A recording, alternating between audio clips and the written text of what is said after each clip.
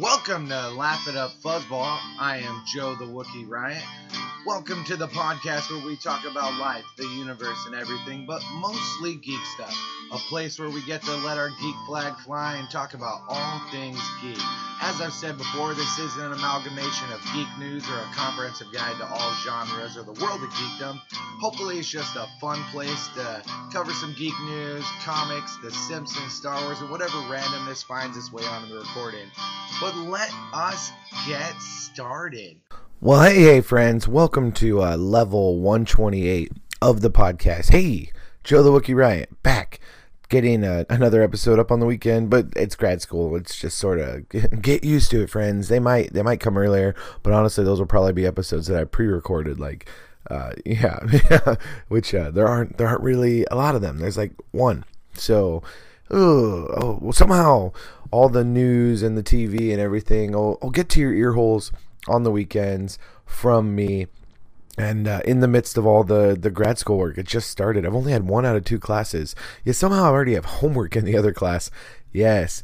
Go to grad school for history, they said. It'll be fun, they said. It'll be easy. You're smart. Yeah.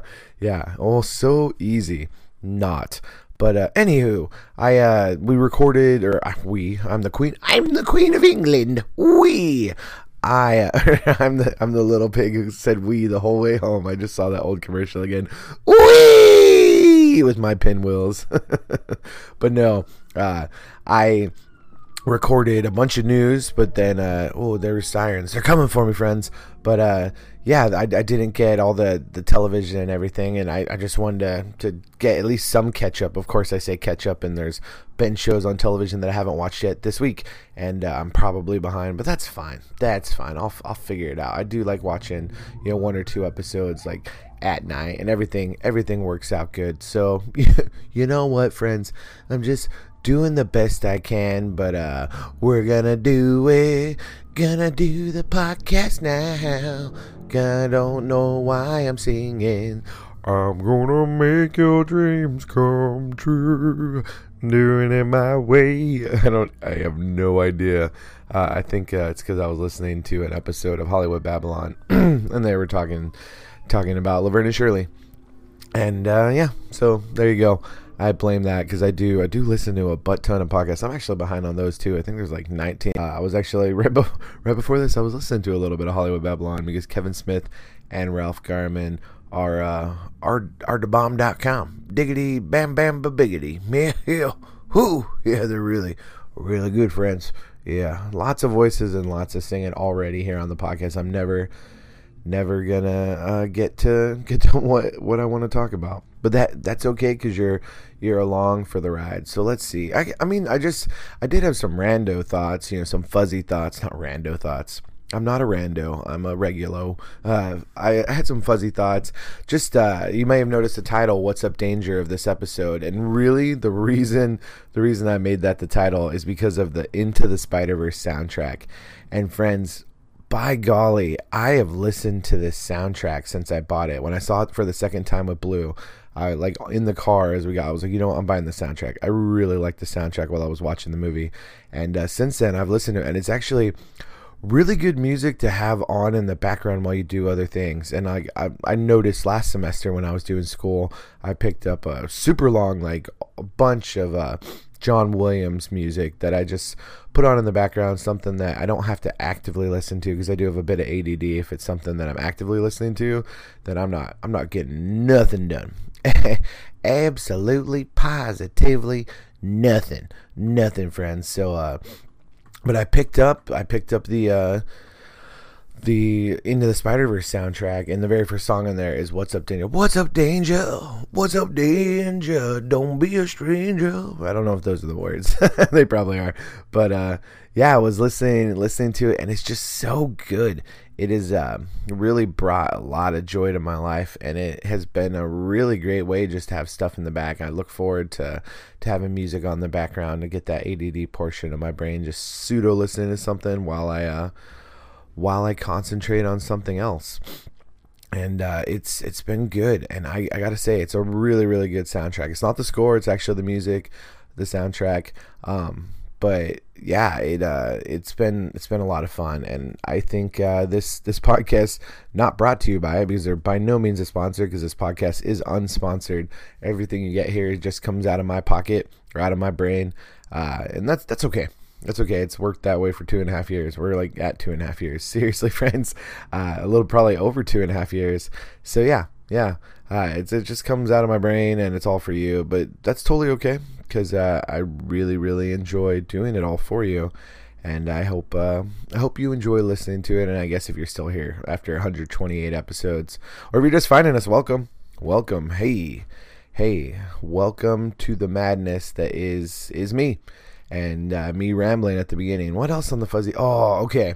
So this almost was the title of the podcast, and it basically just is "Fuck Bill Maher." Wow.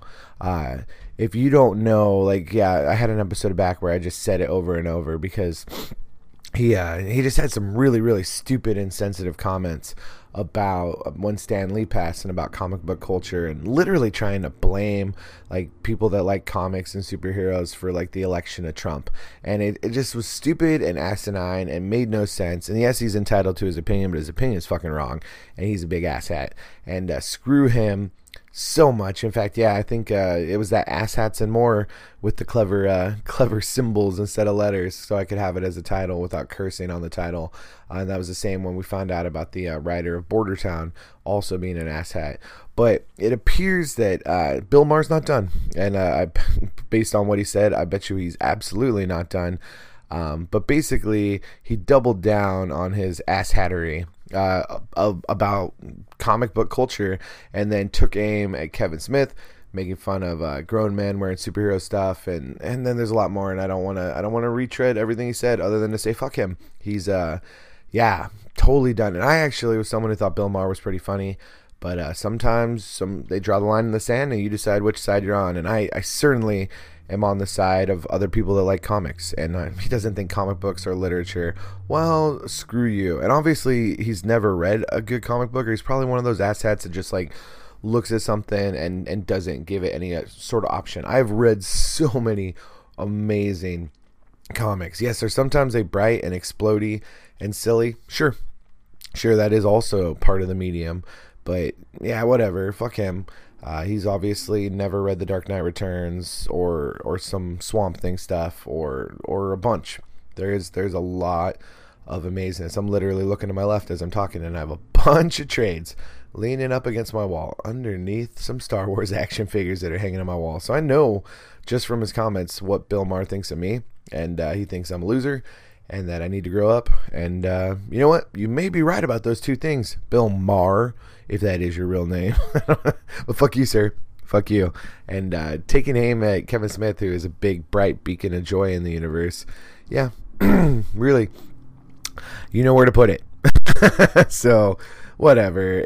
Fuck him. All right, that's enough talking about him. That's enough time on the podcast. What else? Flavor of the Geek. There is news that has happened since I talked about news the last time, but I'm not going to go over all of it. I'll save it for a later date, probably the recording next week, which hopefully I can actually just get a full one up, because of course I have continued to read comics, and then there's a bunch of TV to talk about, and then a bunch of news that has ended up. But what can I do? Also, what I didn't get to, I did watch Suicide Squad: Hell to Pay. I saw that on Hulu. It is a DC animated movie and features the Suicide Squad, and it was okay. It was good. It was fun. It definitely is a little bit more adult than actually as adult as it probably should be, being as it's the Suicide Squad. But Deadshot and Harley Quinn and who else? The Snake guy. I didn't write any notes about this. It literally just says Suicide Squad Hell to Pay review. One of the Serpent villains, and then Captain Boomerang, and what's his Bronze Tiger, which is really great. And of course, Bronze Tiger is an anti-hero, not necessarily a villain, but of course it's all going by Amanda Waller. And then there's stuff that connects to Dr. Fate, and stuff that connects to Vandal Savage. And then of course Reverse Flash is involved, and Banshee, and a bunch of characters. And they're all going after this item that basically can keep somebody from going to hell. And and different characters are interested in getting it for different reasons, and Amanda Waller has her own interest in it, and has contracted the Suicide Squad to get it back. And there's lots of fighting and explosions and lots of death, a lot more death of certain characters that I wasn't expecting. And it's enjoyable. It's free on Hulu if you do that thing. I mean, you have to pay for the Hulu, but or use your friend's password, I suppose. Don't do that. That's not right. But everybody does it, so whatever. You do you. Live your best life. I won't tell you how to live your life. You don't tell me how to live mine. But it was fun. It's worth watching. If you've got some free time, check it out. Check it out right there on the Hulu. I also watched Split.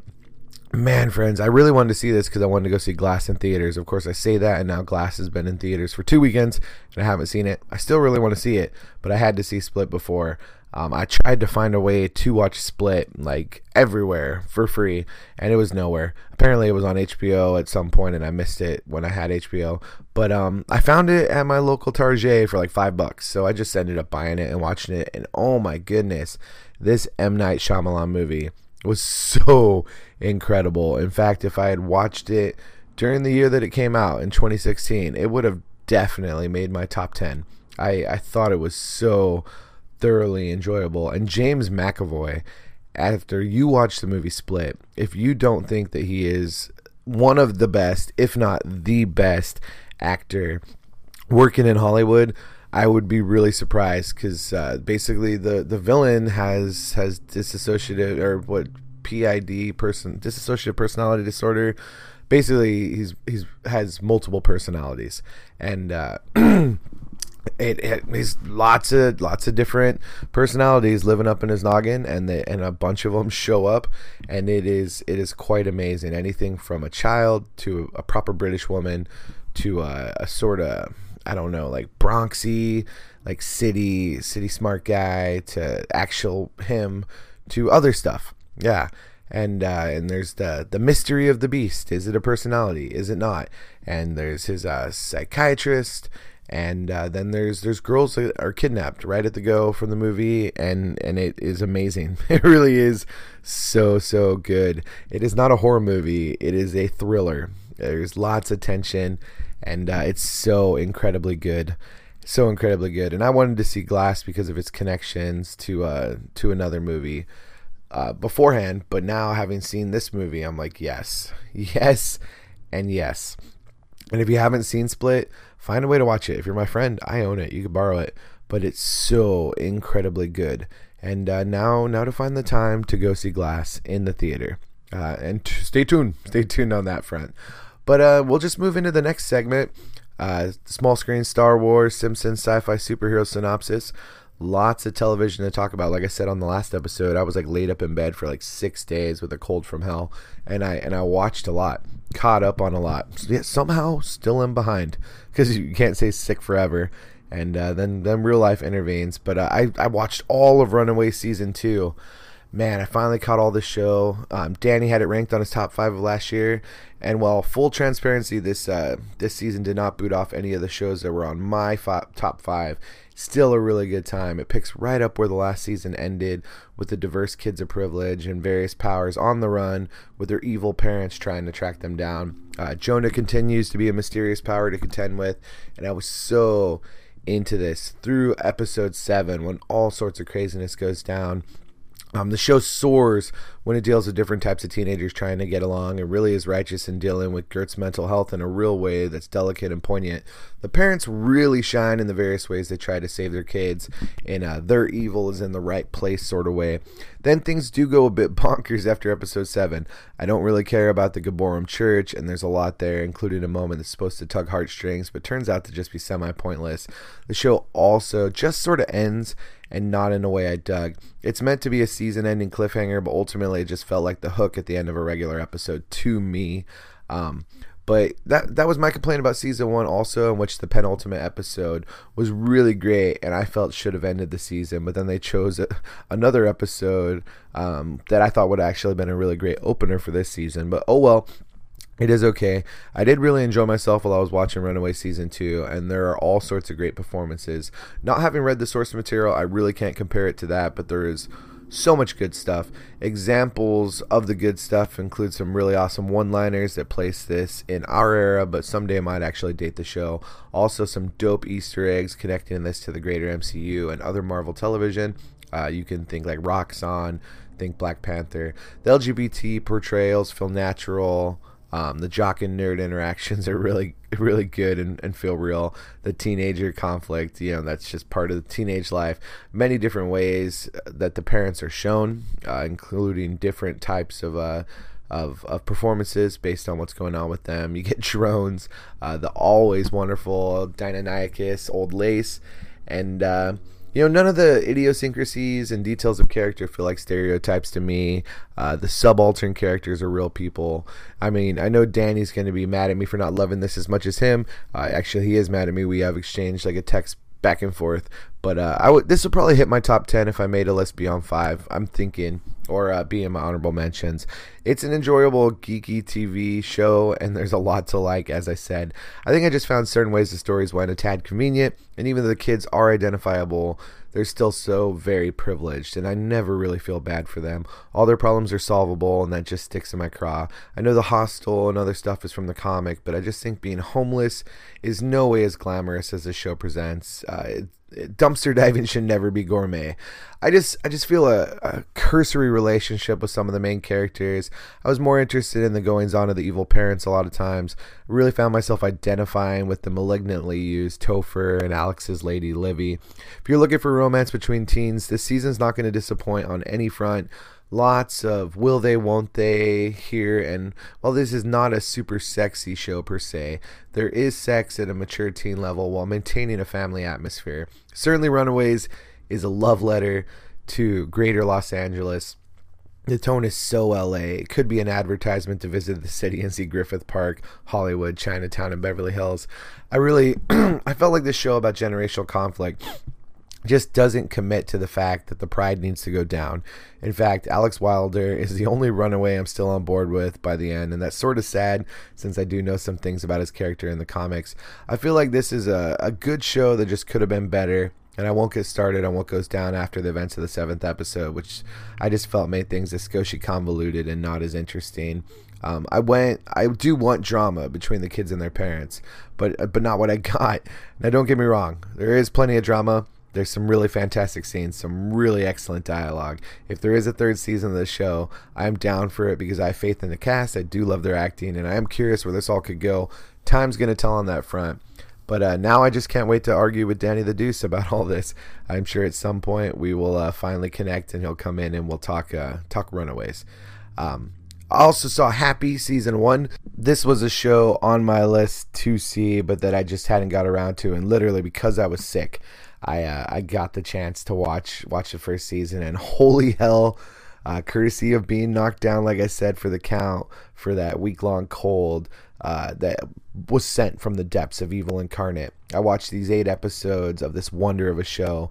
Follows Nick Sachs, a former cop turned hitman in his later years. He ends up being, what's the word? I wanted to say terrorized, but that's not right. He ends up harassed and bothered by the imaginary friend of a young girl named Haley, who has been kidnapped by an evil Santa Claus, or as my subtitles kept saying, very bad Santa. Now it's up to Nick to somehow survive a bunch of criminal types who would love nothing more than him dead, and also to navigate creepy children's television.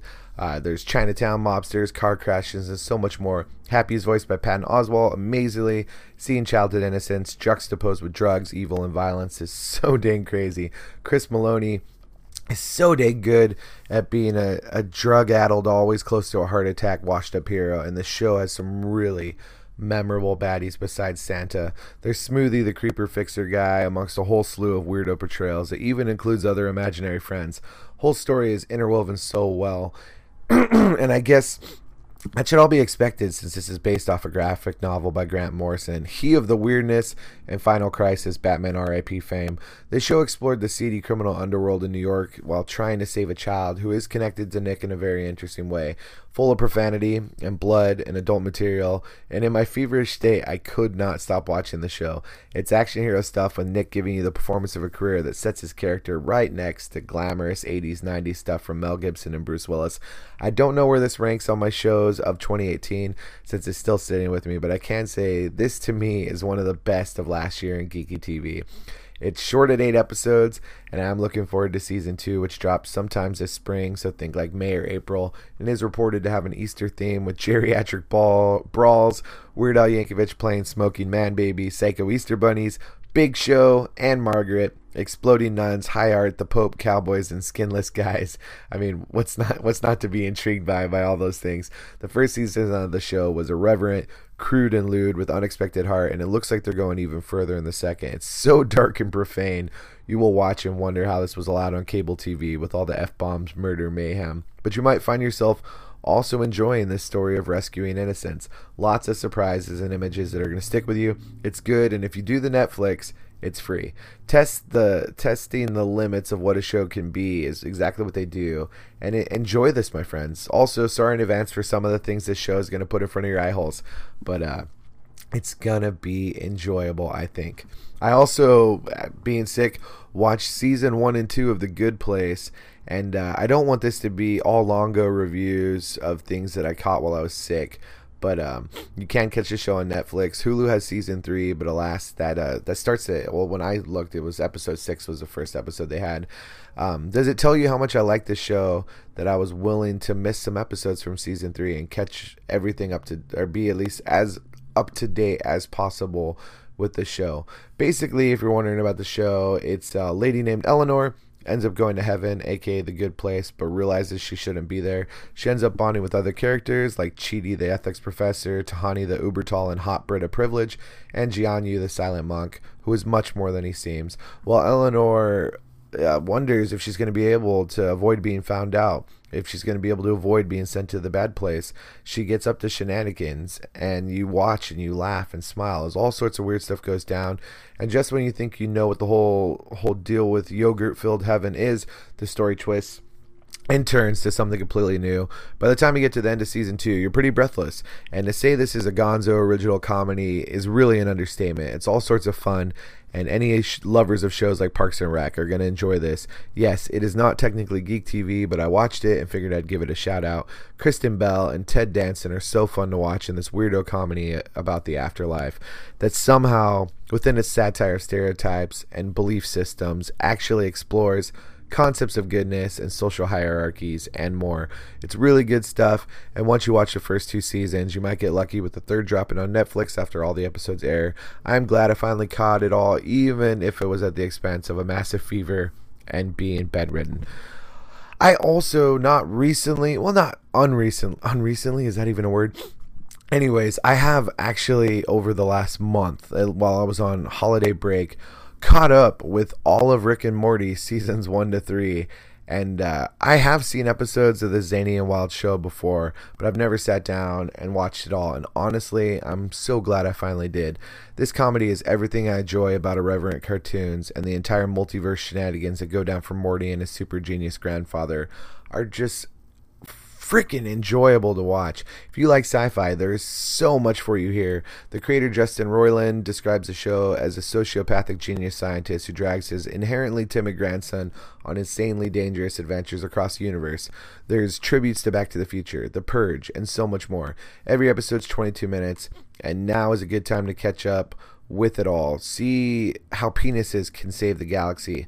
Watch a ship tragically protect Rick's granddaughter. Find out about Evil Morty, glory in the Parasite episode, and just enjoy a show that is smart, wacky, and does not give 2 shits about anything. I've seriously rewatched so many episodes of the show, and just that factor of being able to enjoy the show over and over says something about its quality. I think this fills a hole that's been left in my soul ever since the cancellation of Futurama, and not because of inherent similarities between the 2 shows, but because I need irreverent science fiction cartoons. It is nice to have animation surprise you and make you laugh out loud in gut-busting fits. It is nice to know one of the main characters is not a good person, but still somehow find the humanity of the evil genius who is so often drunk. Plus, there's a bunch for Morty's family and weird planets, weird aliens, and more. It is so incredibly enjoyable. It's completely irreverent and obviously created and written by people that love all of this science fiction genre stuff.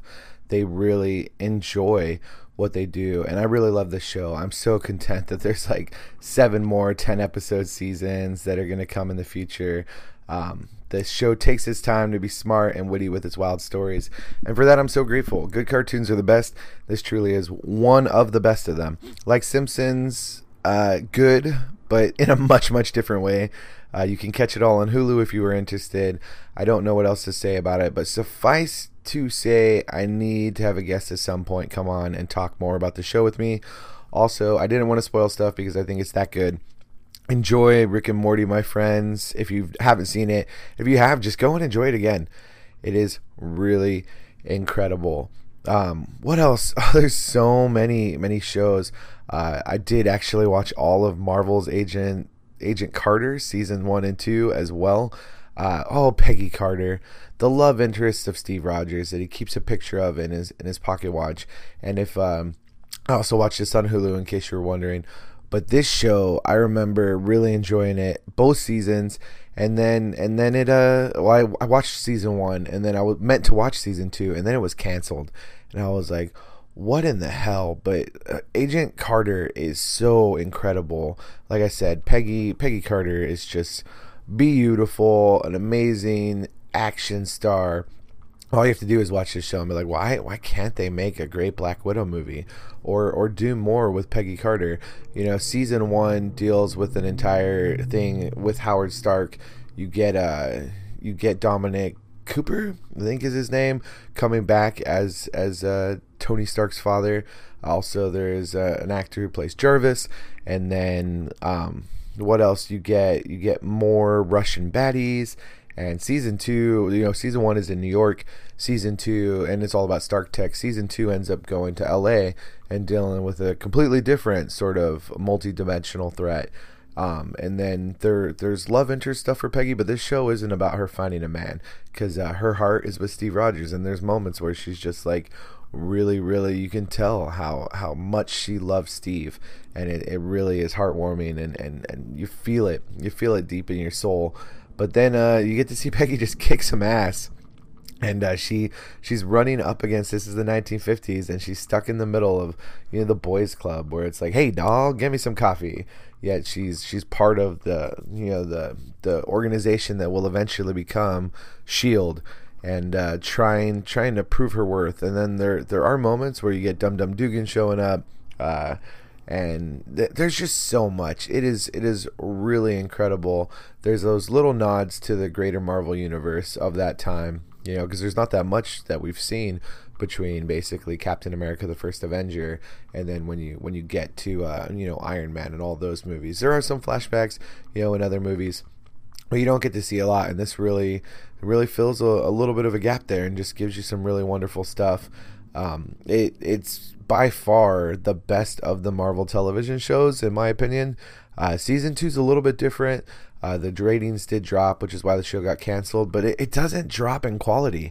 It's still so incredibly good, and they spend so much time keeping it, in the era and taking that time that you are actually in a different time. You're in Hollywood during the golden age.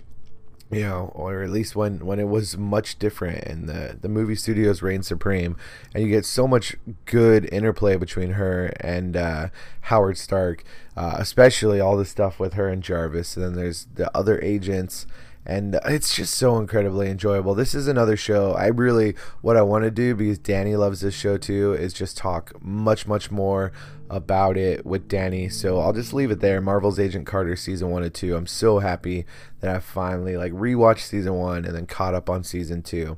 And yeah. But those are all the big seasons that I caught completely. I also have actually finished Punisher, but I'm really hoping to get Danny on so we can just talk Punisher together. Otherwise, if I can't, the next episode I'll talk about some thoughts through the episodes of Punisher. Watch it though, if you enjoy the Punisher, definitely watch it as a real brief. But let's go into some episodes, some episodic television of more current stuff that's on. We'll start with Deadly Class season 1 episode 1, the pilot. San Francisco, 1987. Wong, aka Masterland, starts off class right away with bloody noses and ruminations on teenagers and war/murder. And then we meet Marcus, homeless, apparently a murdering arsonist with issues from abuse in a boys' home and hating Reagan, yet angel dust hallucinations. Fuck, this is great, and I'm only 5 minutes into the show. Cue the soundtrack from my youth, violent ninja action, and on to school. Also, animated memories that are straight out of the comic by Remender. And then King's Dominion and the diverse motley crew of students learning the deadly arts, black arts instruction, lots of students hating each other and gangs divided by race, homework of killing people, hand-to-hand combat, Mother Truck and Henry Rollins as the poison teacher. And I'm watching this and I'm like, dude, I need to read this comic. I mean, the television show references Chris Claremont and John Byrne right in dialogue and fudge. Male fantasy, mainstream melodrama bullshit. So much radicalness to talk about, and I am hooked on this show. Now to debate whether I read the comics before I keep enjoying it all. In full transparency, I've read issues 1 to 5. See, the long and short is this is actually a comic that my oldest child loves. And somehow when we ended up moving, she went to move in with a friend. I ended up couch surfing with Blue for a while before I found the apartment that I live in now. And now kiddo is 19 and doing their own thing. But I got all of the kids' comics, and in there is Deadly Class. And of course, Kay was pulling Deadly Class. The most current issue is actually sitting on the floor in my room, and because I'm dad, I pick up the pull list of the child. So we have literally the entire run of Deadly Class. I think the first 20 issues are in trades. They do issues 1 to 5, 5, 10. So we have all those, and I've had them and been like, yeah, I want to read them, but I never got around to it. Well, because of this amazing show, I did finally read issues 1 to 5. I won't review them on this episode. It'll probably be in a future episode. Man, really good, really enjoyable. And while the show from the one episode is similar but different to the comic, there are panels that are just animated straight out of the comic, literally the exact art style, but done in where you get motion to it, and it's all so good. It's really good. I've told everybody, I threw it up on Laughing at Fuzzballs, watch Deadly Class, and it just started on Sci-Fi. The second episode is out. I haven't seen it yet, but watch it.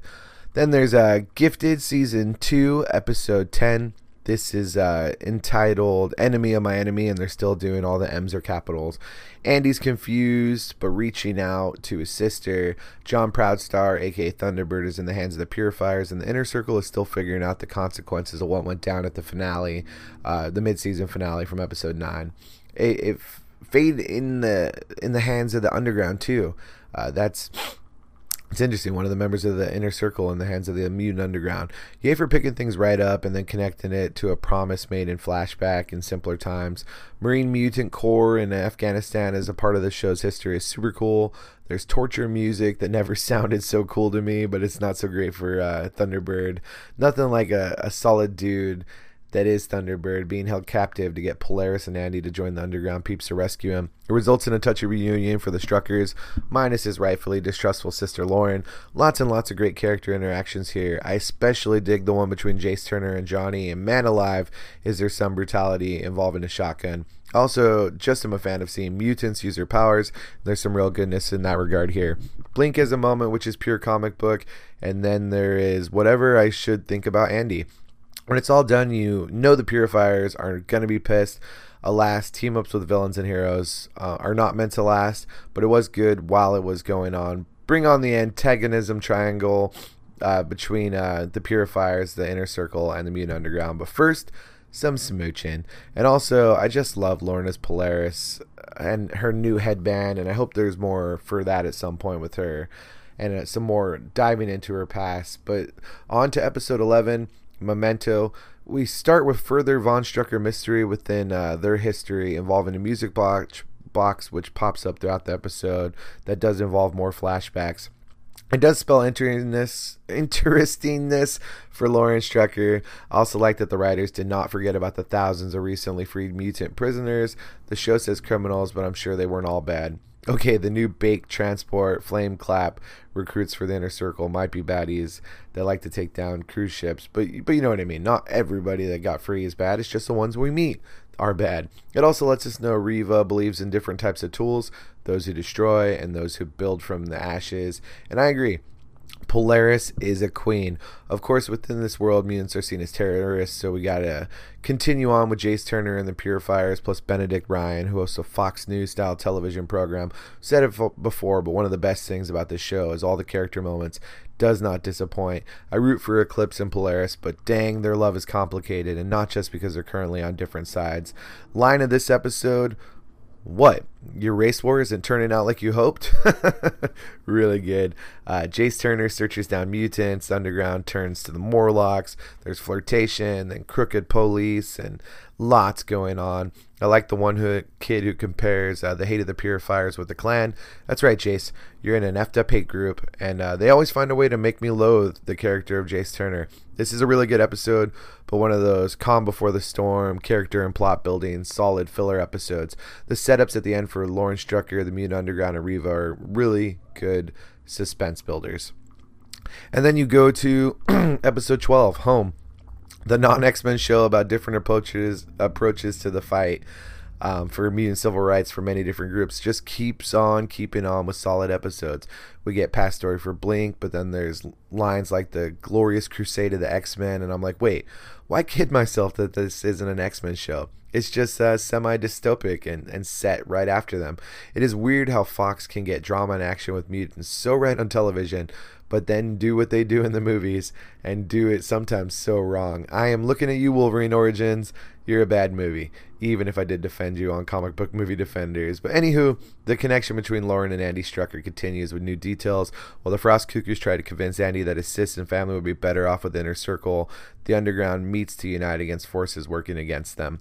And Lauren and her mom seek help from Caitlin's brother, who works for Homeland Security.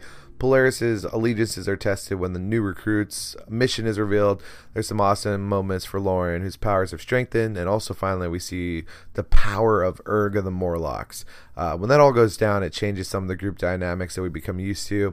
Hello, sad music montaging for the way this episode left everything. Only 4 more episodes to go to see where this cool ass show is gonna end up, but man, The Gifted is amazing. Now, Gotham Season 5, Episode 1, Year 0. Lord help me, I am starting what they claim is the final season of Gotham. Hello, dear. I heard you were going to be good and not break my heart again. Ooh, are those Joker muffins? Well, that's nice. Sure, I'll sit for a couple hours. Ugh, here we go.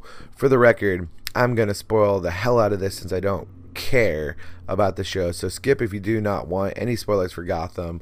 But we're in Gotham and the bridges are gone. I know that from last season, and now it's day 391 of No Man's Land, so a year jump from previous stuff. And Riddler's doing fine, looks like the baddie from the comics. Penguin also looks cool with a semi-automatic instead of an umbrella. Harvey's still drinking, but now keeps a shotgun on the bar. Gordon is all swatted up, and then the twist that they're all working together, and I'm like, what? Fuck, this is cheesy already. But then we go back to day 87, and we were seeing the future, so now we know where the show's going, but we don't. It's day 87, and you get Gordon exposition about what's going on. Split up turf, Penguin in City Hall, Barbara and the Sirens, Scarecrow turf in the west, Freeze in the north, Firefly as turf, and then a missing Jerome. Gordon protecting innocence, but no help from the outside. Selena has a broken back because they thought somehow it'd be better for her her to be the one shot instead of running Batgirl. Then you get Bruce and Alfred looking out for her. I guess this season is going to be all the days between that awful beginning that was super cheesy and where everything ends up to there. You have homeless, long-haired Enigma who's having blackouts. Gordon next to a spotlight with young Bruce Wayne talking with him. It'd be poetic if I liked this show more. It is one of the first times I thought of Gordon as a future commissioner, though, and when he was standing next to the spotlight, but then had to be ruined by young Batman showing up. Barbara trading with Penguin. And then a moment where the show actually makes me jump. They use Scarecrow and his minions in a cool way. But then they prolong shots and they make it cheesy. You get Gordon versus Scarecrow and Bruce's Night Vision Man. Also, a billionaire able to bring in supplies when rations and medicine are stolen, man. Selena has a good acting moment, even though her being shot and paralyzed by Jeremiah is a Killing Joke reference that I'm thankful Batgirl wasn't involved, that the taint of the show wasn't upon her, since Batman's not on the show either, but the taint is totally on him. Remember Night Vision Goggle Boy doing his thing. But what else? Penguin's a dick, starving people while he feasts, and then feeding steak to his dog Edward. that was sort of funny. I'm like, oh, we named him after Enigma. And then a chopper shows up with supplies, and we should have all known what was going to happen. And apparently the GCPD only has 3 vehicles with armored windows in their carpool, but that's not as bad as the chopper, which just conveniently crashes into a warehouse. There's a standoff, and then Tabby, becoming the luckiest member of this cast, being able to die and get out before the shit show continues. Thankfully, the goodies get to win, and of course different factions want to kill each other now more than ever. Gonna be honest, I sort of stopped paying attention towards the end, but there was a transmission from some lady on the other side of the bridge offering help to Gordon, Bruce going to a witch to help Selena, and then a limping kid who wants help, and Gordon says suit up. So I guess the next episode was going to be that, and I wasn't wrong. Episode 2, Trespassers. Now there's kids in danger, but props to the wee tyke who walked 9 miles for help, and I cannot blame Gordon for leading the team to save 20 kids. Oh, and the witch that I mentioned earlier is Poison Ivy. Not a bad touch, but definitely bad mannequins used for dead people. At least we can count on misplaced British accents showing up. Seriously, more on that later. Barbara's Club is going on, and there's a good Social Distortion song covering Johnny Cash. If you've never heard Social Distortion's version of Ring of Fire, do yourself a favor. I'll admit, I still like Barbara's character, and her new hairdo is really good. She looks really pretty. Then there's Judge, Jailer, Most Hated Son, Gordon. That was a really nice characterization of him by his ex Babs. Of course, Gotham now has a dark zone. I like Gordon calling it the Badlands, and hello evil people in neon, like those rocker guys from Batman and Robin, except there's no cool Offspring song in the background. Then there's Bane wannabes huffing smoke, wearing bondage gear to boot. Wait, let me go back to baddies wearing neon makeup in a place that never got back power. Sure, makeup application is important when suffering, but lame. Ugh, why do I watch this show? Oh yeah, I hope for Batman, like the teaser promised, and more Jeremiah Joker, but way to go, Gordon. You went to save 20 kids and you saved 3. Did I mention the cell trapping Ivy by the Brits is supposed to be safe with salt in the ground, but they only sprinkled small amounts and the room is freaking huge. I don't know why I bother getting so mad about this show, but then you get Poison Ivy claiming the park where she is mutating, and okay, why not? Protect Ivy, Bruce, so she can find the magical seed under the oaks. And then it goes back to Riddler's blackouts. Honestly, this is one of the most interesting things about what's going on. It's a very interesting puzzle. But then there's bad acting with a mystery member from the Street Demons gang. And yes, you heard that right. Blah. The GCPD has limited radio antenna capacity. Ivy is, of course, a bad lady and kills the Cockney guys who actually had pitchforks. Seriously, like the thing split up, and now members of Gotham City suddenly have Cockney accents. Fuck this show. Gordon and Harvey go to a creepy house where there's a creepy kid with a creepy cannibal lady named Mother. Riddler discovers his blackouts might actually be him being a mass murderizer, him starting a war. Ivy actually gives Bruce the seed to save his friend, which might unlock her darker nature. And even with all the craziness, at least Gordon is intent on being a good guy. And all there is to contend with now is the smoky S&M guys with their monster truck and the makeup people. But then that's anticlimactic, because right as it tensions up, Barbara shows up and shoots them all with like an ATV with a machine gun on it.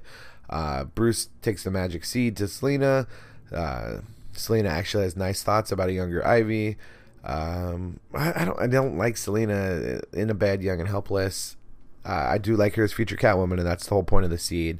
Then, of course, she seizes, and then you go back to the street showdown where it's blah, blah, blah, headshots and turreted, ATV, Babs murderizing everybody, and really whatever. The show is what it is. I do like the idea of Gordon and Babs teaming up. The kids save, sure, they save 3. Oh man, there were so many people in the cast of this episode. I almost feel bad for the writers because everything is so cheesy, and I'm not even sure the actors are trying anymore. More refugees to take care of for Gordon. The music is appropriately thematic and uplifting, and then Bruce is talking to a doctor with a stabilized cat who can walk now, huggy, and she has cat eyes. This show is a mess, and not in a wonderful way. I know I'm going to finish it, and that actually makes me mad at myself. Although there was an episode this week, and I was like, maybe I'll watch it, and then I fell asleep instead. But I don't want to be grumpy Wookie, so I'm going to move on to something I enjoyed. Flash, Season 5, Episode 10, The Flash and the Furious. The hook from 2049 at the end of the last episode in 2018, which was the time of the show. But it made me wonder about what was going to happen. And the show after the break starts us right off there.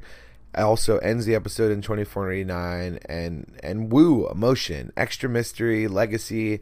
I really like how they make sure to have good explanations for Joe and Baby Giraffe's absence. Sorry, friends. Baby Giraffe is Ralph Dibny, but I just love Sherlock's nickname for him. On the court, and me laughing, remembering Danny and our joke about Law and Order Central City. Dun, dun, dun, dun. Dun, dun, dun, dun, dun, dun. You get a Metacrime 99512, and geez, that particle accelerator meant that lots of bad metas did lots of evil things that we have not seen. I'm sure Team Flash has been very busy. Also a really good use of Weather Witch and Cecile's apparently knock-on meta power. Then new wrinkles for villains with Metatech and Lamborghinis. Ruh-roh. Flash, there's some problems. There's new conflicts that I didn't expect, and there's also stuff going on courtesy of Cisco's dark matter injury. There's an Argus Wayne Tech connection for geeks to salivate on. Also a new baddie in Silver Ghost that is a total twist to the male baddie from Freedom Fighters. A lovely Legends Easter egg in the middle of Sherlock's pro bono private investigation of Flash's kiddo involving chronolinguistics, and yes, I love sentences like that. And then there's the sappy Flash lines that I love about the character. If we don't believe in people, who will? An episode all about second chances that's operating on all sorts of levels and actually about XS, Flash's kiddo, a car with all the bells and whistles that can murder people. And there's one particular FX shot of that car that is incredibly rad. And this episode was super shway. Really, really good. Simpsons, Season 30, Episode 11, Mad About the Toy. Homer and Marge go on a date and leave Grandpa Simpson in charge. Okay, I haven't even started the episode and I'm so ready for it. Krusty Christmas slime in the opening with Bart with a resolution to quit school and a football couch gag plus Homer singing his own version of the Married with Children song reminded me of the shows on television when The Simpsons and I were young. Nothing turns Marge on more than basic competence. There's Alexa the greedy tube, but she's a bad babysitter. Time to go to DEF CON 1, and that's DEAF Con 1, a great gag involving Grandpa. Monopoly, the only game where you can still say Oriental. Thank you for that, Grandpa. Unfortunately, Gramps gets PTSD from the army men that Bart finds, and it's off to the VA hospital where our draft-dodging president salutes you. Yes, biting Simpson satire on a sign. Now there's lots to talk about after it's discovered Elder Simpson was a model for all of those green army men, and I have to lament wanting my own package of these little green Abes without any luck or hope of ever having them. When Abe was lying in a puddle of his own dishonorable discharge, he became part of a time when toys were toys and dangerous to boot. For him, the tiny green plastic war never ended. And hey, the Simpsons get to go back to New York City. There's an N&N store and more, but it's Whiz Bang Toy Company that matters. Gay men in the 40s and a righteous joke about real men like Rock Hudson. Wait, now it's time to go to Texas, the reluctant home of Ted Cruz. Zing! And Grandpa needs to make up, not make out, to a man he ruined the life of. And he might punch him in the kisser or kiss him in the puncher. There's some really fun flashback sequences with Army Men grandpas. This episode ends lovely too. Then more Army Men and Bart, Milhouse, and Nelson playing just like I did when I was a wee Wookiee, and great picks in the credits. This was a really fun grandpa-centric episode. A-. Last word. Ha, I win. Episode 12 was called The Girl on the Bus. Lisa discovers how life could have been if she had culturally refined parents, courtesy of a new bestie. And I do like Lisa episodes. but this wasn't the best of them. It kicks off with a really, really great couch gag with Thanos. Then right to the episode in Springfield history, there's lunchboxing, satiring, real boxing, and a really fun Lisa song at the beginning. Ninja Warrior gets an ultimate tribute in the show, but Lisa is curious of a new kid she saw playing a clarinet. The saxophone's cool black friend. But hello, Springfield Heights. Lots of new things shown that could be on The Simpsons Tapped Out. Some cool new houses to boot. Also a girl just like the friend Lisa's described as so many wishing wells. And a great text from Homer about him not being able to find his phone, including the classic Homer fades into the hedge gif. Throwing that gif was so much fun in the episode. It really made me laugh. And as far as the pronunciation of gif, deal with how I say it, because I'm just going to throw out there that it's giraffes and gems, friends. Softja. I don't care how the creator says it. I don't care what it stands for. It's a GIF. Anyways, I laughed out loud with a moment with Flanders pretending to be Homer. Deception. And then Lisa's deception begins, and this is the point where I think the episode sort of like derails. You get lots of references like French films, but they already did that in another Lisa episode.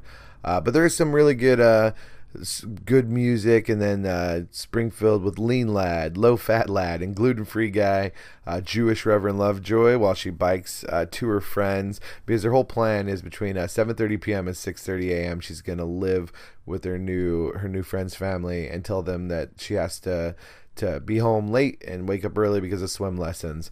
Of course, Lisa's deception is gonna come to light, and there's a funny sideshow mom moment. But then there's a dinner with Lisa's new family. Honestly, not much more there. Sort of fizzles out, ends weird, and I think they slipped at the end. And then there even was a moment where they said like Lisa's friend might be a boy. I don't know. B- or something, but solid A to the score of the episode. There's really nice music. Now on to Star Wars Resistance, Episode 12, Bebo. What you get? Z95 Headhunter and Reaper Squadron mention from the Clone Wars. An ugly, stinking alien loved by Bebo, causing all sorts of shenanigans. Sonora's double agent deception continues while Jax crushes on her. And also giant sea monsters, Shellfolk, and Mel and Isla from previous episodes. Perhaps some Force-sensitive people. Rad images of the Aces. Jax in the Fireball. Honestly, the surprise, it wasn't that surprising, but it was a fun episode. And there was lots of fun fighter action and really cool creature designs, and it was super cool. It sort of might have seemed like a rehashed Forces of Destiny episode, but that's okay. That's okay. It was fun. It was enjoyable. I enjoyed it. But that's all the television to talk about here.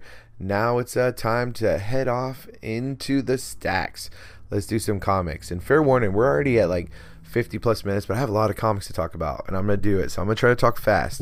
But while your listeners having some time off from school, man, I got a lot of time to read a ton of comics. I figured that I'd read a butt ton and then save reviews, or that I would read a butt ton and then save reviews for different episodes. No clue how much I'm going to cover in this solo episode, but before I get started, I figured I would give my top 5 from 2018 in case you were wondering. I did not go back and look at everything I read, I just constructed this off the top of my head. I reserve the right to revise the list as needed, but here's my list as of right now.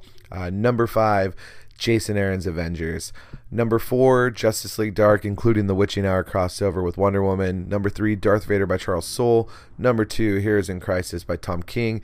And number 1, Immortal Hulk by Al Ewing.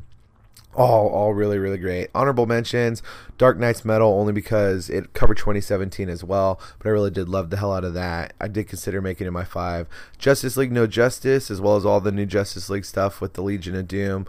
Brian Michael Bendis' 6-issue run of the Man of Steel Millennium series and his current Superman run. All at Tom King's Batman. And then Mark Waid and Ta-Nehisi Coates' Captain America. Also all really good. But let's get into some comics. Let's see. We'll start with All-Star Superman, written by Grant Morrison, pencils by Frank Quietly, digitally inked and colored by Jamie Grant. So fans of this podcast know I'm a big fan of Superman. There's something about the Big Blue Boy Scout that just represents lots of things that I enjoy. Yes, he's mega overpowered, and yes, he's very homegrown Midwest farm boy with impeccable manners and belief in the inherent goodness of humanity. But I guess that says a lot about me. I think Kal-El is a tits. One of my goals ever since my oldest kiddo took an affinity for the Man of Steel was to read as many many Superman stories as I could. And one of these that always came up in conversations lately was All-Star Superman, an encapsulated 12-issue run that a lot of people discuss as one of the best of recent years. This comic ran from 2005 to 2008 and is everything people claimed it would be. Here's Superman dealing with the possibility that maybe Lex Luthor succeeded in killing him by overdosing his cells with solar energy, and now he has to contend with it all while still being a superhero on Earth. He proposes to Lois. He also reveals himself to Lois. We get the new idea of a small key only Superman could lift for his fortress. There's superbots that patrol his fortress. Lois gets powers for a day. She meets Krull, Samson, and Atlas. There's Black Kryptonite and Doomsday Jimmy Olsen. Lots of Lex Luthor goodness. Young Superman and versions of him from the future. Fun in Bizarroverse and the tragedy of one character there. Replacement super people from Krypton. It's all just so good. And ends way, way different than you might expect. But there's everything here that is to like about Clark Kent, who saves the world consistently as his counterpart in Red Trunks. And there's contributing characters and lots of smart, wonderful dialogue between everybody. The art is highly satisfying and colorful, with Superman with that solid square jaw. Lois Lane is also incredibly beautiful and witty and classic. And Morrison just gets how to tell a grand tale with Kal-El. And I agree that if you dig Superman, you should add this to your reading list. Another trade I bought at the same time as the All-Star Superman was Fear itself. It's been a goal of mine to catch up on a lot of the big events in Marvel and DC, and this was an easy choice since I knew it also involved my main man of the Meef, Thor, written by Matt Fraction, pencils by Stuart Immonen, inks by Wade Von Grawbadger with Dexter Vine, colors by Laura Martin with Larry Molinar, Matt Milla, and Justin Ponser. The Red Skull's daughter Sin seeks to continue an evil plan of her daddy's, dating back to Cap, Bucky, and Namor in the past, and the result is the unleashing of ultimate evil, i.e. the Serpent, an Asgardian god of fear that even makes Odin think twice. The results are hammers that bring big changes to Sin, Juggernaut, Hulk, Titania, the Absorbing Man, Thing, and Atuma as they become breakers for the Serpent. Breakers of stone, breakers of worlds, breakers of men, breakers of ocean, breakers of faith, breaker of souls, breaker of wills. All that should sound ominous. Odin prepares for battle that could be the end of Midworld, aka Earth, and then all this puts him at odds with Thor. The threats are real, and you know things are bad when Captain America does not seem crazy enthusiastic about the odds. Never fear, though. There's always hope, and somehow it's actually brought, this time by Tony Stark in his negotiations with Allfather. Also, weapons that he gets bring some of the coolest damn images that I've seen in a comic in a long time. This book is just beautiful and kinetic and menacing. I feel the need to keep some of it secret in case you plan on reading it someday, but trust me when I say, if you like Thor and or Cap, then you really should read this. The art alone makes it worth it, but the story is dang good too. Let's see, what's next in the comics? So the last mega-sized comic review, you may remember me thrilling to the new story of Immortal Hulk.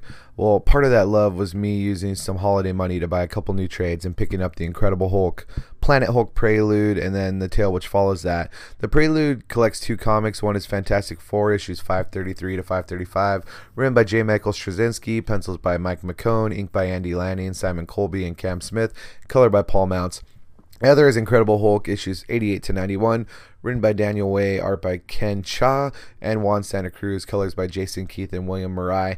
Intelligent Hulk here, so when he's all greened up, but he actually using his brain, and he is tapped to stop a gamma bomb, but then that literally blows up in his face, and it rattles the Rage Monster, and now Ben Grimm's Thing and Johnny Storm have to stop the angry Grey Hulk in the deserts outside Las Vegas. Any fight showcasing Thing versus Hulk is great. But it's also very, very cool to see Hulk's internal monologue where he's facing all the failures of his life and having them fuel his fury. It's brackadoom great and ends with lines which really set up where this all goes. The Hulk stuff figures in a Banner trying once more to ostracize himself from society, to live in peace with his anger, but it's never going to go that great for him. But at least we get a bearded Hulk out of the whole deal. Hulk is enlisted by Nick Fury to stop an evil satellite in space, and while the mission is semi-legit, it does lead to events in Planet Hulk. And it also gives Hulk some excellent smashing things in space opportunities.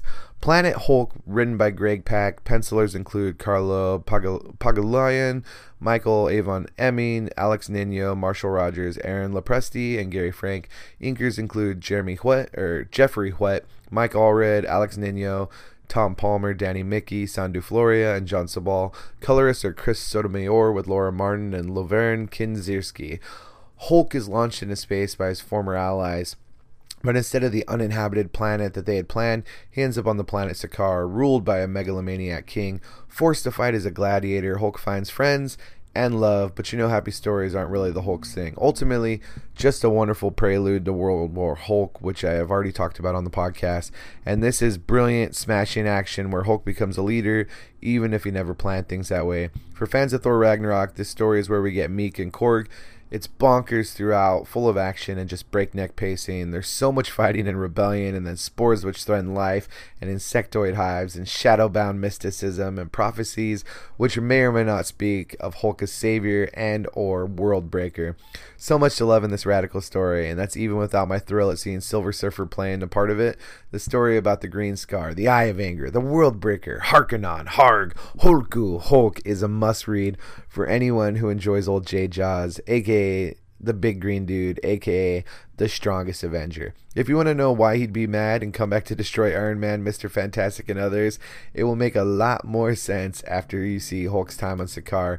While it is much different than Taika Waititi's version in the MCU, it is really damn good, and I'm so happy I finally got around to reading it. The first thing I wanted to do after reading some awesome Hulk stories was to reread Immortal Hulk, and then I did, and it's still my favorite of 2018. But then I had to keep going with Monster Stories, and where else to go but Saga the Swamp Thing, Book 2. So ways back, I actually picked up Book 2 and 3 of this collection of Alan Moore's Swamp Thing. And after I'd read the first one, and I did that, and that made me want to buy more. And I did. I got a little bit extra moolah, and I picked up Book 2 and 3. But somehow they just sat with all my trades and weren't read for a while. But there's nothing like free time between school semesters to make up for that. This is writer Alan Moore, art by Stephen Bissett, John Toddleban, Sean McManus, Rick Veitch, Alfredo Alcala, Ron Randall, and Bernie Wrightson, color by Tatiana Wood. Collecting Saga the Swamp Thing issues 28 to 34 and annual number 2. There is so much to enjoy in this horror comic. Swampy contending with the earthly remains of Alec Holland, the unearthly romance he has with Abby Arcane, who has her own issues to deal with regarding the strange behavior of her husband Matt and her dead uncle Anton Arcane. There are images that will creep you out, and in one panel you see the Joker has stopped laughing, and that in particular chilled me to the bone. Poor Abby. Then, if you've ever heard about Swamp Thing descending to hell to save his love, that story is right here, including all the goodness that is Dead Man the Stranger, the Spectre, and Etrigan the Demon.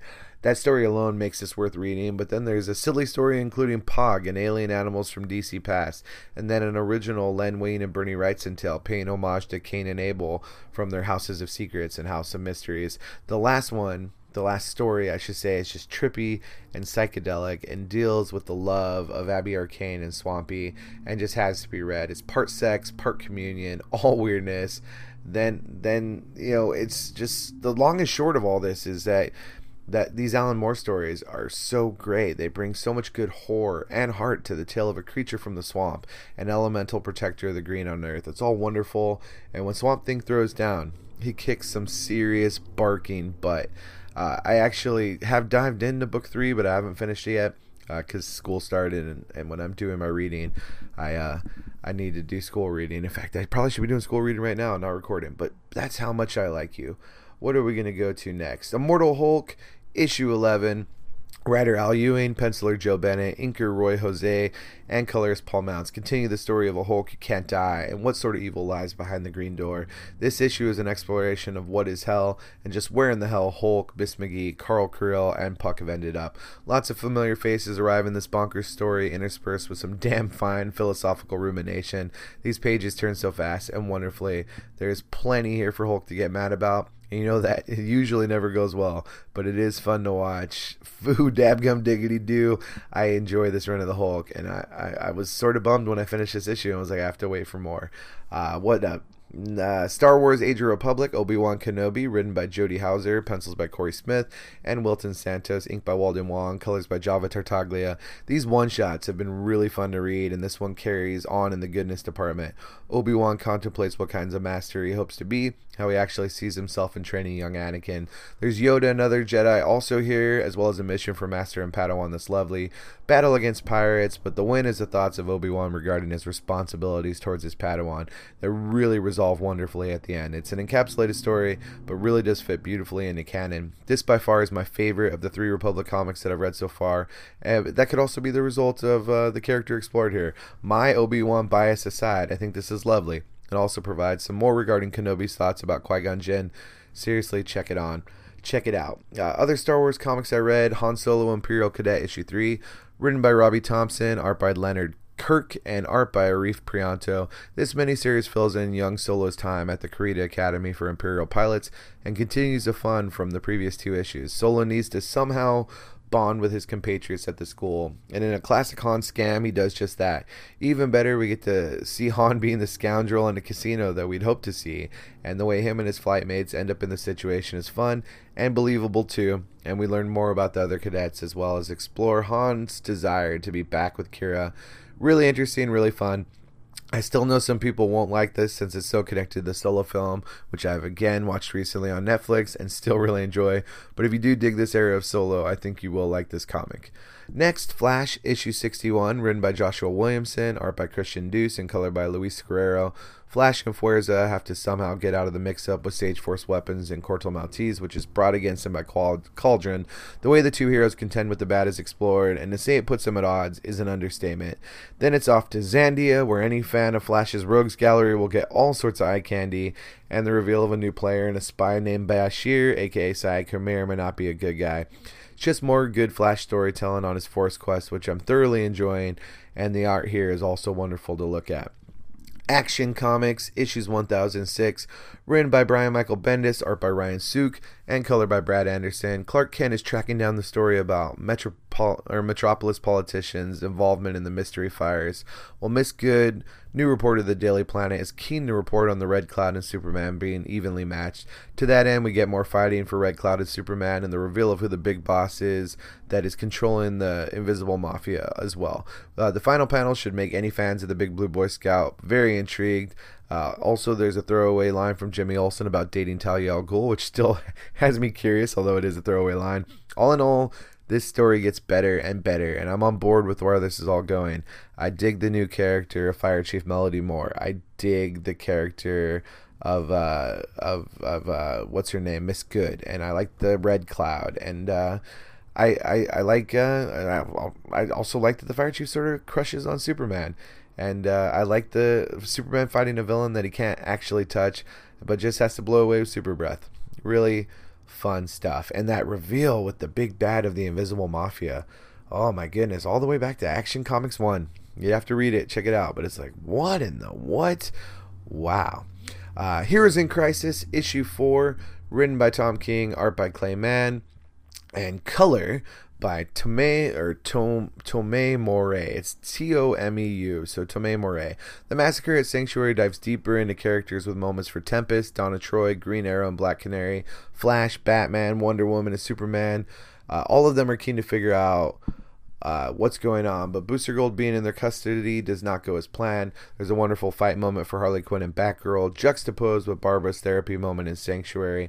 4 or 5 pages in, there's also the single sexiest I think the Lois Lane has ever been drawn, and the stuff going on her end with leaks regarding Sanctuary adds that extra oomph for this story, and also causes tension for our heroes. This is so good. I really can't wait for what's to come. Yay for Tom King and what continues to be the best event in comics that I've read in a long, long time. Next up, Wonder Woman issues 48 to 61 and annual number 2, Justice League Dark issues 1 to 6. Yeah, those are a lot of comics, but I finally caught up with Wonder Woman. Issues 48 and 49 written by James Robinson, art by Jesus Marino, color by Romulo Fajardo Jr. Dark gods of chaos and bloody war and doubt threaten Earth, and it is up to Dan, his brother Jason, to stop them. But is his armor imbued with the powers of the old gods enough? Well, maybe not, but that is why this universe has a Justice League. Yay for Hawkgirl, Cyborg, Martian Manhunter, Aquaman, Batman, Flash, and Supergirl filling in for her cousin. You know it's going to go crazy when there's a fourth god who calls himself King Best, and what goes down with the Justice League is fun. I also like that there's meta conversation about how so many gods have appeared with all the Source Wall craziness after Dark Knight's Metal. Anywho, it's ultimately Diana and Jason to save the day, but it's not an easy feat. Of course, there's an interlude since Wonder Woman disappears at the beginning of 48. That's all explained in Annual Number 2, written by Robinson with art by Mark Laming, Fraser Irving, and Steven Segovia, color by David Barron, Irving, and Alan Pasalacqua. Abducted by the Star Sapphires of Zamaron, there's one more dark god to contend with, who is a god of cruel love. We learn about the origins of that god and why they now threaten Earth. And even better, get ties to not only Dark Knight's Metal, but Blackest Night. Too cool, and yay for a lesson about love, courtesy of Star Sapphire Diana. Then we're back to Earth, where now all 5 dark gods are not playing nice with the people and heroes of Earth. It's up to Jason and Diana to fix things, but you know it's going to have to get harder before it isn't. Issue 50 concludes Robinson's story with art by Steven Segovia, Marino, Andy Owens, Emanuela Lupacino, and Ray McCarthy. Color by Romulo Fajardo Jr. and Chris Sotomayor. I have to say, the way this all finishes totally surprised me, and wowza for the heroics of Jason. I refuse to spoil it, but it's very good. Again, wowza. Issue 51 switches to Steve Orlando as writer, art by Laura Braga, color by Fajardo Jr. This is one of those stories that just reminds you of the things that make Wonder Woman the best, and is a lovely story, all following her visiting a villain of hers in prison, Mayfly, from issue 28 if you're curious. It's a lovely story worth reading. Anyone who spends time rehabilitating those they once fought is a worthy hero. Issue 52 and 53 is Orlando with pencils by Akko, ink by David Lorenzo, color by Fajardo Jr. 53 adds to art by Hugo Petrus for some pages. And these stories start a new one called Enemy of Both Sides. It's a different story and visually overwhelming as the new iteration of Aztec, who is a superhero, joining forces with Diana and Artemis to rescue Atalanta, a missing Amazon.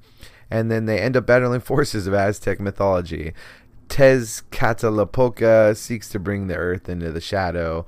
And it's up to our 4 heroines from divergent mythologies to stop him and his hordes in the 13 heavens. It's fun, but the visuals are wild and sometimes hard to follow. Still good, but not my favorite story. But it's not over, since Artemis, Atalanta, and Diana are headed to the home of Bana Migdal, Amazons who left Themyscira and aligned with Egyptian gods. There's trouble on that Karachi home front in issues 54 and 55 by Orlando, with art by Raul Allen and Patricia Martin, color by Borja Pindado.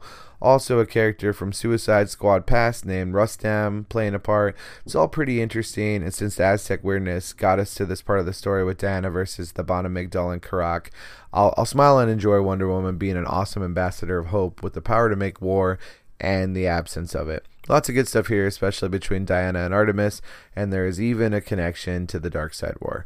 Now we head to a new story called The Witching Hour, but first, the first 3 issues of Justice League Dark. Since that story includes one from Justice League Dark, I figured I'd catch up on them first. I gotta say, once I knew there would be new adventures for the darker and magical Justice League, I had to pull the comics. Plus, what is not to love about Wonder Woman leading a team that includes Detective Chimp, Zatanna, Man-Bat, Constantine, and Bearded Swamp Thing. All 3 issues written by James Tinney IV, pencils by Alvaro Martinez Bueno, inks by Raul Fernandez, and color by Brad Anderson. This crazy story called The Last Stage of Magic is all sorts of dark wonderfulness. We get scoshy bits of Jason Blood and other magic users, and some crazy stuff in the Tower of Fate with Dr. Fate himself and the Lord of Order Nabu. The whole source wall breakage, courtesy of Dark Knight Metal, and the battle in Justice League No Justice now leads to a battle over the fate of magic itself in the DC universe, and somehow Wonder Woman's unlikely team of heroes has to do something about it. Guess the good news is a mysterious event in Diana's childhood on Themyscira.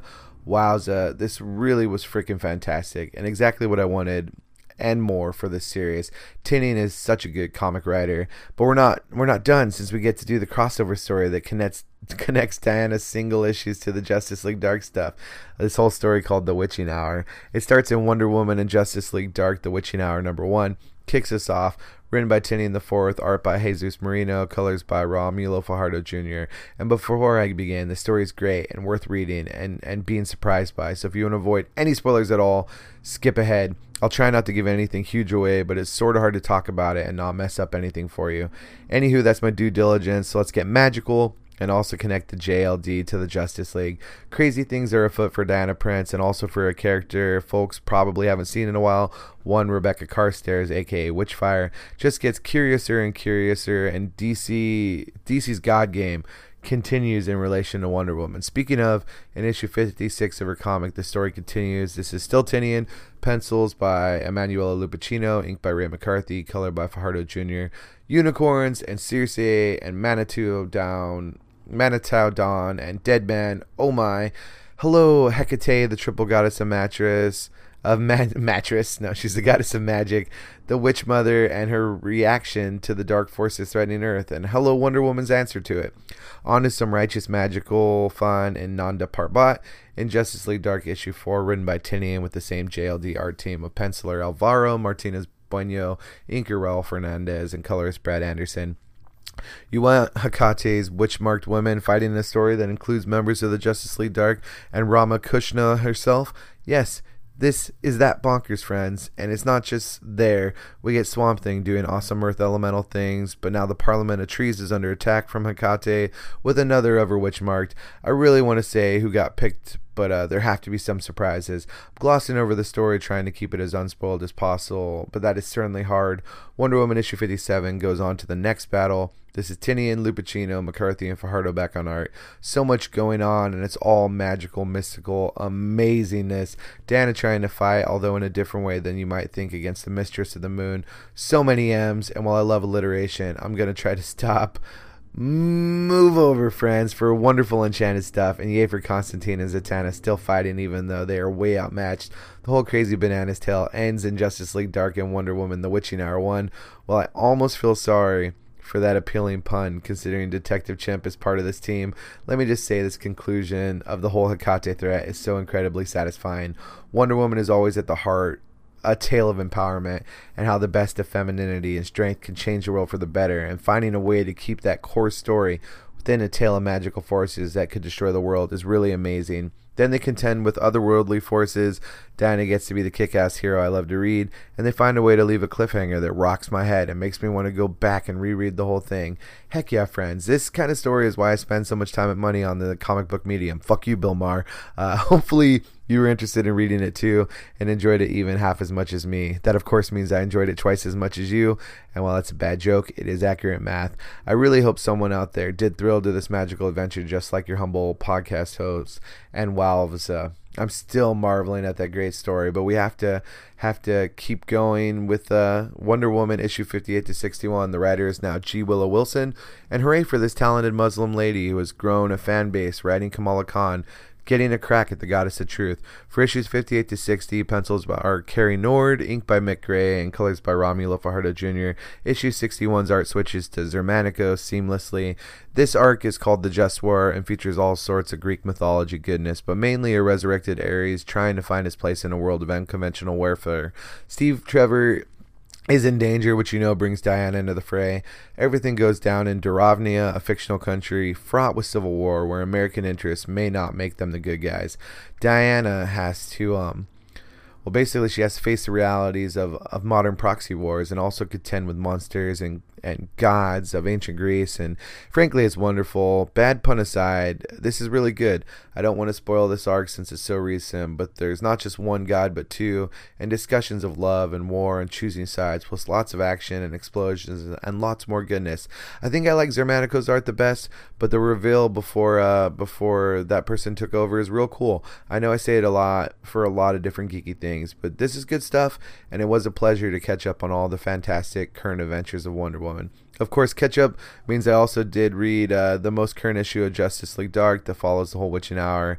This is still James Tynion the fourth writing, pencils by Daniel Sampier, inks by Juan Albarn, colors by Adriana Lucas for all the fantastic pages across issues 5 and 6. What I love about this is how the story centers on Detective Chimp and his new duties as Night Master, guardian of the magical realms of Mira with his Night Sword. Of course, these duties come to him by events in Dark Knight's Metal. Exploring the headspace of this character is just so dang good, and the stuff that goes down when Wonder Woman, Man-Bat, Zatanna, and Bobo go to Mira is really good. Even better, Swamp Thing and Constantine have their own deal at the Tree of Wonder. See no justice for what the Tree of Wonder is, but they contend with magical menaces of their own that I'm not going to spoil, but are awesome. There's some real classic Swamp Thing characters that show up, and this Fuzzball is just so happy reading everything as it goes down, while also exploring the torments and demons of different Justice League Dark characters. So dang good. My friends, we're almost at an hour 20, and there is more comics to discuss, but I think I'm going to stop here. I don't want this episode to get terribly long, which means there will be even more comics I'm going to talk about. I've caught up on Captain America, namely, but that's a lot more issues to discuss. And I also have read a bunch more comics. There's a whole pile of comics there. I read all of Old Man Hawkeye, which I haven't even talked about yet. And then, I caught up on Weapon X, but that's just gonna have to wait for the next round, the next level of the podcast. This is enough for now. I really hope you enjoy getting a bunch of comics, and I enjoyed doing the podcast. So thanks for stopping by. Thanks for listening to me for an hour and 20 minutes. Thanks for being great. Thanks for being a good listener. Lots more TV to come, lots more comics to come, lots more news to come, and hopefully some guest episodes in the middle. I'm really hoping my geeky friends will get together and give me some episodes backlog, so if school gets really crazy, I can guarantee something gets up for y'all. But I appreciate you. I hope you will be excellent to each other. I hope you will party on, dudes. I hope you will come back for the next episode of the podcast and enjoy this geeky adventure about life, the universe, and everything, but mostly geek stuff. But thanks for being you. I am Joe the Wookiee Riot. TTFN. Wookiee out.